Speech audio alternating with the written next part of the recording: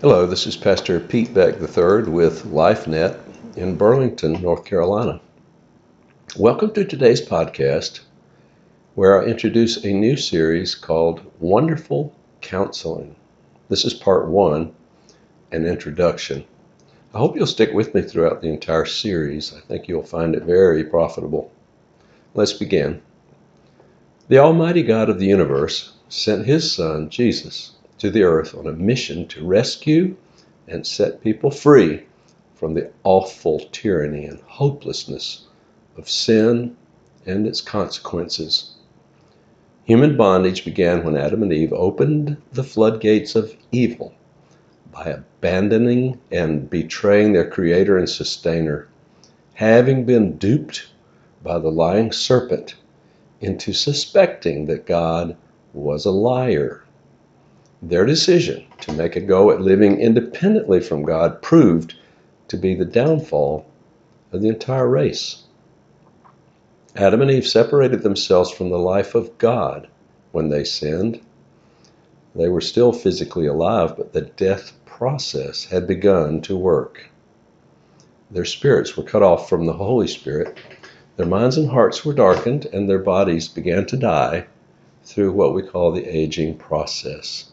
Sickness, physical, societal, emotional, and spiritual entered the picture. Satan's promise of their becoming like God turned out to be a horrendous lie. One of the things we learn from their fall is that humans, even newly created ones, did not possess an innate immunity to Satan's deception. Afterward, because our minds were darkened by sin, we became even more susceptible to the lies of Satan. The Bible says that the entire creation took a nosedive that day, being subjected to bondage as a form of God's judgment. I read from Romans 8:20-21 in the English Standard Version.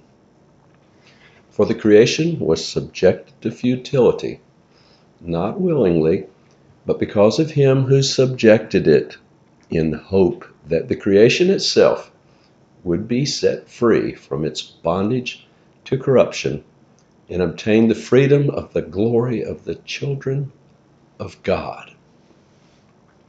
As bad as that day was, it is important that we see that God offered hope to the human race from the very beginning of His judgment upon our sin. God's punishment was meant to be restorative, ultimately, but for that to happen, His Son would have to die and rise again. When the law was later introduced at Mount Sinai, it exposed how deep our sinfulness runs.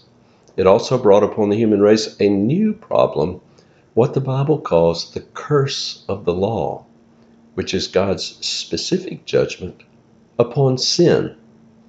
Protection against evil spirits was also removed as a result of our rejection of God and His ways. When Jesus arrived on the planet, things had been spiraling into a deepening darkness for centuries because generation after generation had drunk deeply from the poisoned cup of sin. The ripples of our lawlessness and rebellion escalated into a mad torrent of crashing waves of destruction and judgment. After patiently waiting for God's appointed time for 30 years, Jesus launched His public ministry with these words, and I quote from Luke 4:18-21, this time from the New English Translation. The Spirit of the Lord is upon me, because He has anointed me to proclaim good news to the poor. He has sent me to proclaim release to the captives and the regaining of sight to the blind, to set free those who are oppressed, to proclaim the year of the Lord's favor. And then He rolled up the scroll, gave it back to the attendant, and sat down. The eyes of everyone in the synagogue were fixed on Him, and then He began to tell them, "Today, this scripture has been fulfilled, even as you heard it being read." The above passage is the closest thing to a mission statement that Jesus gave us. For the next 3 years, Jesus went about, quote, doing good and healing all who were oppressed by the devil because God was with him, end of quote. That's from Acts 10:38. During his public ministry years, Jesus made withdrawals upon a future deposit he would make into heaven's bank. The authority and power he used to heal, to release people from demons, and to forgive sins was based upon what he would accomplish later through his death and resurrection. Each time he set a person free, he drove the nails a little deeper into his hands and feet. There was no way out for him. He had to pay the price, having made himself a debtor to God's system of justice, which he did obediently and without complaint. When the innocent Lamb of God gave himself over to death, he defeated Satan, the one who had previously held the keys of bondage and death. When our Lord rose from the dead, the power of sin, Satan, and death were effectively smashed. And yet, we still see people, even followers of Christ, living in all sorts of sin and bondage. What gives? God's plan was always for his people to rule and reign alongside the Lord Jesus. After he ascended into heaven where he sits at God the Father's right hand, Jesus delegated his authority to us who represent him to the world. He has given us his Holy Spirit to indwell and empower us. Now those who make up the church have the privilege and responsibility to proclaim his message of redemption and reconciliation to the Father, and to release people from what holds them prisoner. Jesus' mission statement is now our mission statement. What he did on the earth during the short period of his public ministry, we are now to accomplish until he comes again to wrap things up. The Great Commission involves more than just telling people about what Jesus did for them and asking them to believe on him as Lord and Savior. Christ followers are to demonstrate the power of the kingdom of God as well as proclaim the words of the gospel. Paul made it clear that the good news is meant to be delivered in the power of the Holy Spirit. That's in 1 Thessalonians 1, 4, and 5. God has given us, the church, the authority, the power, and the tools to accomplish this mission. In the following articles under the general heading of Finding Freedom in Christ, my desire is to present an overview of what I call wonderful counseling, or WC for short, because it depends on the ongoing ministry of Jesus, who is called the Wonderful Counselor in Isaiah 9:6. WC integrates the truth of God's Word, the power and gifts of the Holy Spirit, and the basic principles of repentance and faith to help people experience a real and growing freedom from sin and bitterness, deliverance from what I call lie-based strongholds, healing for inner hurts, and release from demonization as needed and desired.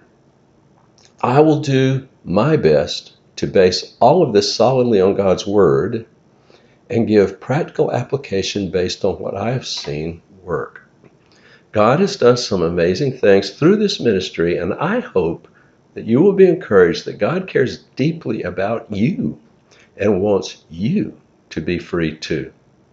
The best revenge we can get against the devil for all he has done to us is to allow God to set us free and use us to help others walk free from his clutches. Hello, this is Pastor Pete Beck III with LifeNet in Burlington, North Carolina. Welcome to today's podcast in the Wonderful Counseling series This is part 2, entitled Understanding the Components of Bondage. You may wish to go to my website to view the entire series. Let's begin. I believe that any sane person would agree that the world is in a seemingly hopeless situation.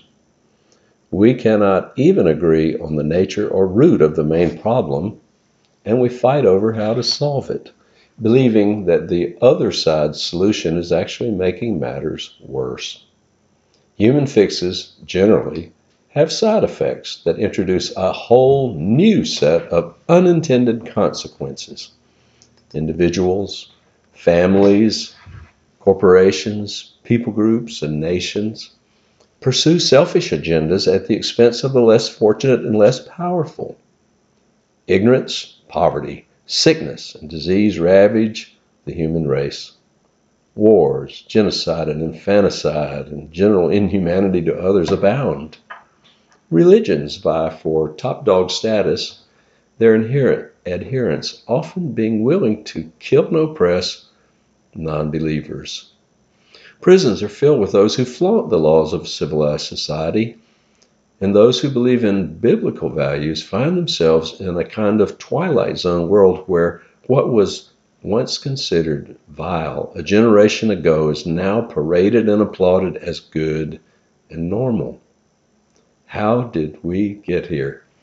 Is there any way out, either corporately or individually? The Bible teaches us that God created a world in which there was order and goodness. He placed the first couple in an ideal situation where all their needs were supplied with a minimum of work. They were commanded to increase and multiply. Those first humans enjoyed the privilege of walking and talking with God. They were naked and unashamed, apparently clothed with a sort of aura of glory. They had it made, but since they had nothing with which to compare their situation, they were prone to think something might be wrong. God gave them amazing freedom with only one prohibition. They were forbidden to eat from the tree of the knowledge of good and evil. We learn from this that God created us to be dependent beings who only need to know what God reveals to us.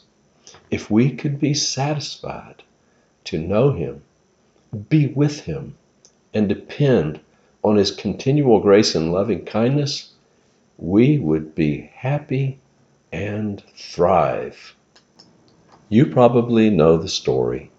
Satan cleverly deceived them into doubting God's goodness and motives, and to desire more than God had given them, which set them up to do the unthinkable. They did the one thing that could bring down the whole system of blessings and life. They turned away from God, choosing to try to live independently from Him by relying on their own wits, discernment, and strength. They chose to believe the devil's lie instead of God. That rebellious act of disobedience set in motion what we see today. It opened the door to the horrific consequences of living apart from God and gave the keys of authority to our arch enemy, Satan. Instead of being under God's protection, man was now victim and prey, contributing to his own demise by continuing to be deceived and cooperating with our new tyrannical master. Romans 5:12-21 teaches us that Adam's sin opened the door to death, condemnation, and the reign of sin in the human race. Let's examine this in more detail. God built within humanity the ability to procreate, that is, to reproduce after our own kind. I'll quote from Genesis 1:26 through 28. This is the New American Standard Bible. Then God said, "Let us make man in our image, according to our likeness, and let them rule over the fish of the sea, and over the birds of the sky, and over the cattle, and over all the earth, and over every creeping thing that creeps on the earth." God created man in his own image. In the image of God he created him. Male and female he created them. God blessed them, and God said to them, "Be fruitful and multiply, fill the earth and subdue it, and rule over the fish of the sea, and over the birds of the sky, and over every living thing that moves on the earth." You see, we are much more than physical beings.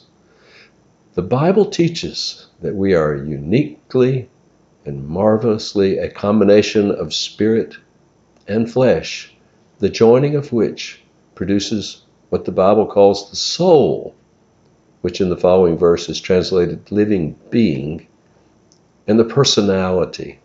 Genesis 2:7 reads, and this is from the New English Translation, "The Lord God formed the man from the soil of the ground and breathed into his nostrils the breath of life," or the spirit, "and the man became a living being," or soul. Not only do we pass on our physical DNA when we have children, we also pass on a kind of spiritual genetics, the sin nature and proclivities toward evil that were encoded into Adam and Eve when they first transgressed. That sin nature has been passed on to each successive generation since the fall. This inherited indwelling propensity to sin is the root of most of our problems. This means that people who have never been born again by the Spirit of God have for their default mode to live counter to what produces goodness, life, and order. No one has to teach a baby how to be self-centered. It comes naturally. No 2-year-old needs a course on how to be defiant. It comes naturally. No adult needs to learn how to be tempted and to do all manner of evil things. It just comes with the package. In addition to this huge problem is the additional compounding effect that sin has upon people, families, people groups, and nations. Just as a stone thrown into a perfectly calm pool causes ripples that spread outwardly and eventually destroy the tranquility of the entire pool, sin also has a ripple effect.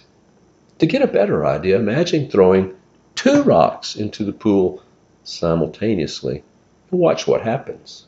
The ripples will go to the edge of the pool and then rebound back, causing an intersection with other ripples. Now, throw several more rocks into the pool in different places, including a couple of really big ones. Now imagine that the number of rocks thrown into the pool increases geometrically in size and number. I hope you get the picture.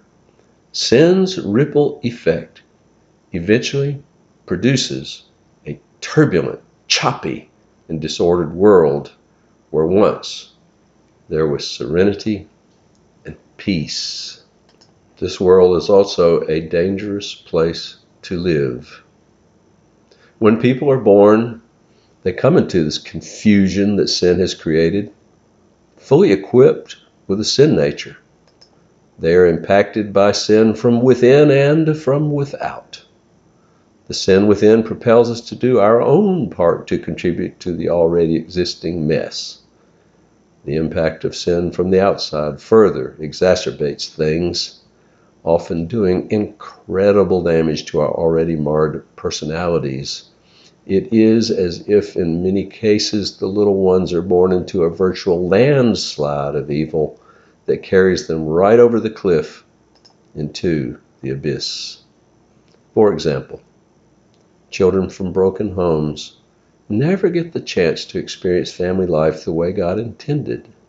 They have missing or broken pieces in their personality and flawed ideas about how to be a man or a woman, a husband or a wife, or even a child. Think of the little girls and boys born into families where generations of sexual abuse and incest have been the norm. What are their chances of growing up with any sense of normalcy? What about the little babies born in war-ravaged and poverty-stricken areas of the world? What about those born into political and religious systems that resist and prohibit the gospel from ever being heard? What are their chances to experience the life that God desires for us at creation? The list of examples goes on. Some people call this progression of evil generational sin. Regardless of what label we use, it's real. Individuals and families pass on problems and proclivities to their offspring without God's intervention.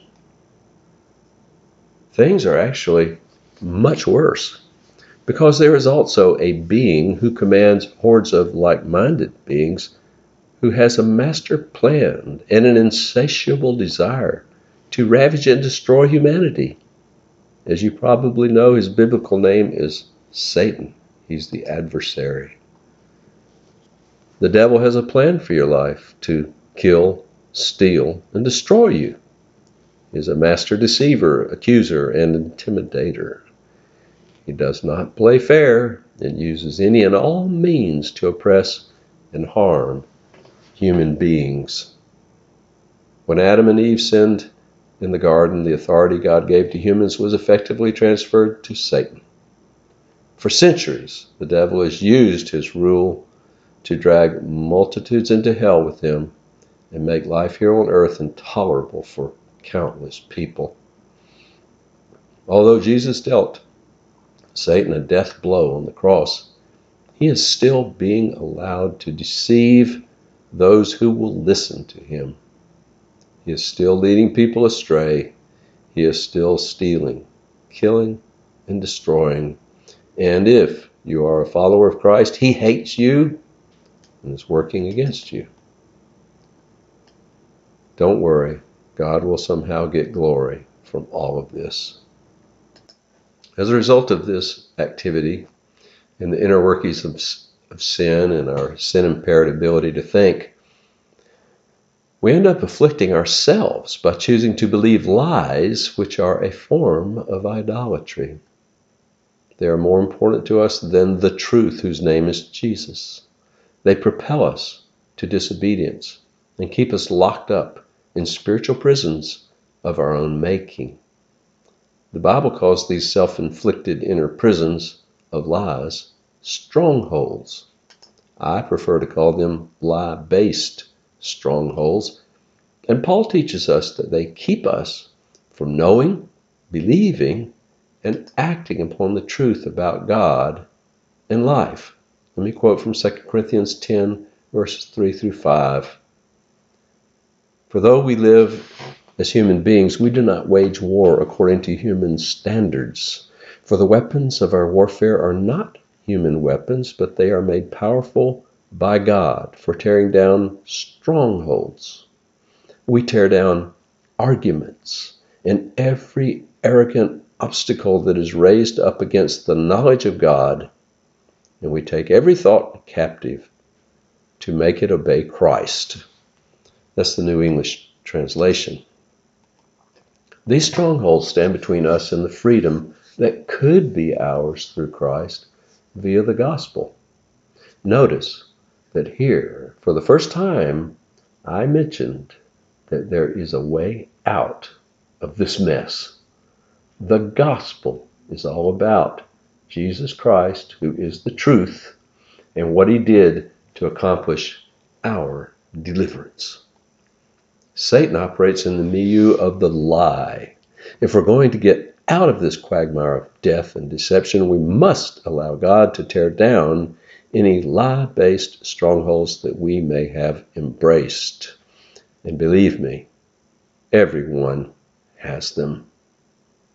Working in tandem with these deeply held lies, many people have experienced enormous hurts in their lives, which have deeply traumatized them, and in many cases produced a fertile seedbed for growing lies about God.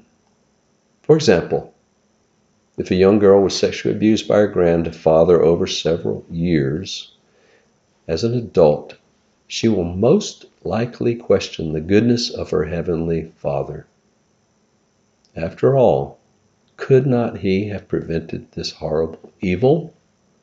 And if He did not protect her then, how can she know that He is worthy of her trust now?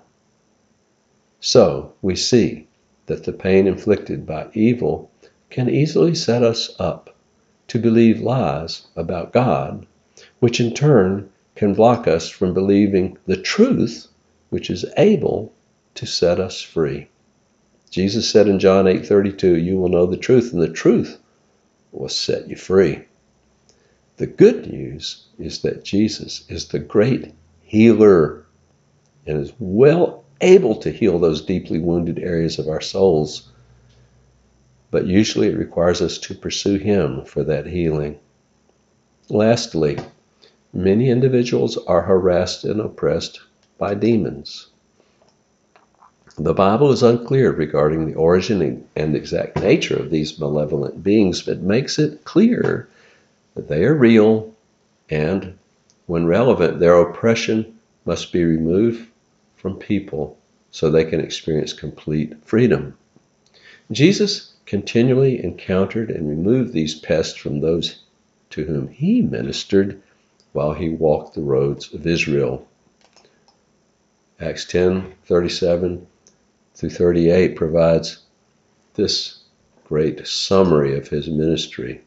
It says, quote, "You know what happened throughout Judea, beginning from Galilee, after the baptism that John announced, with respect to Jesus from Nazareth, that God anointed Him with the Holy Spirit and with power. He went around doing good and healing all who were oppressed by the devil, because God was with Him." That's the New English translation. Demons gain access by various means. Often we open the door through participation in some sin, especially sexual sin and occult practices. Sometimes demons seem to be passed on through families, which somewhere along the line opened the door to them.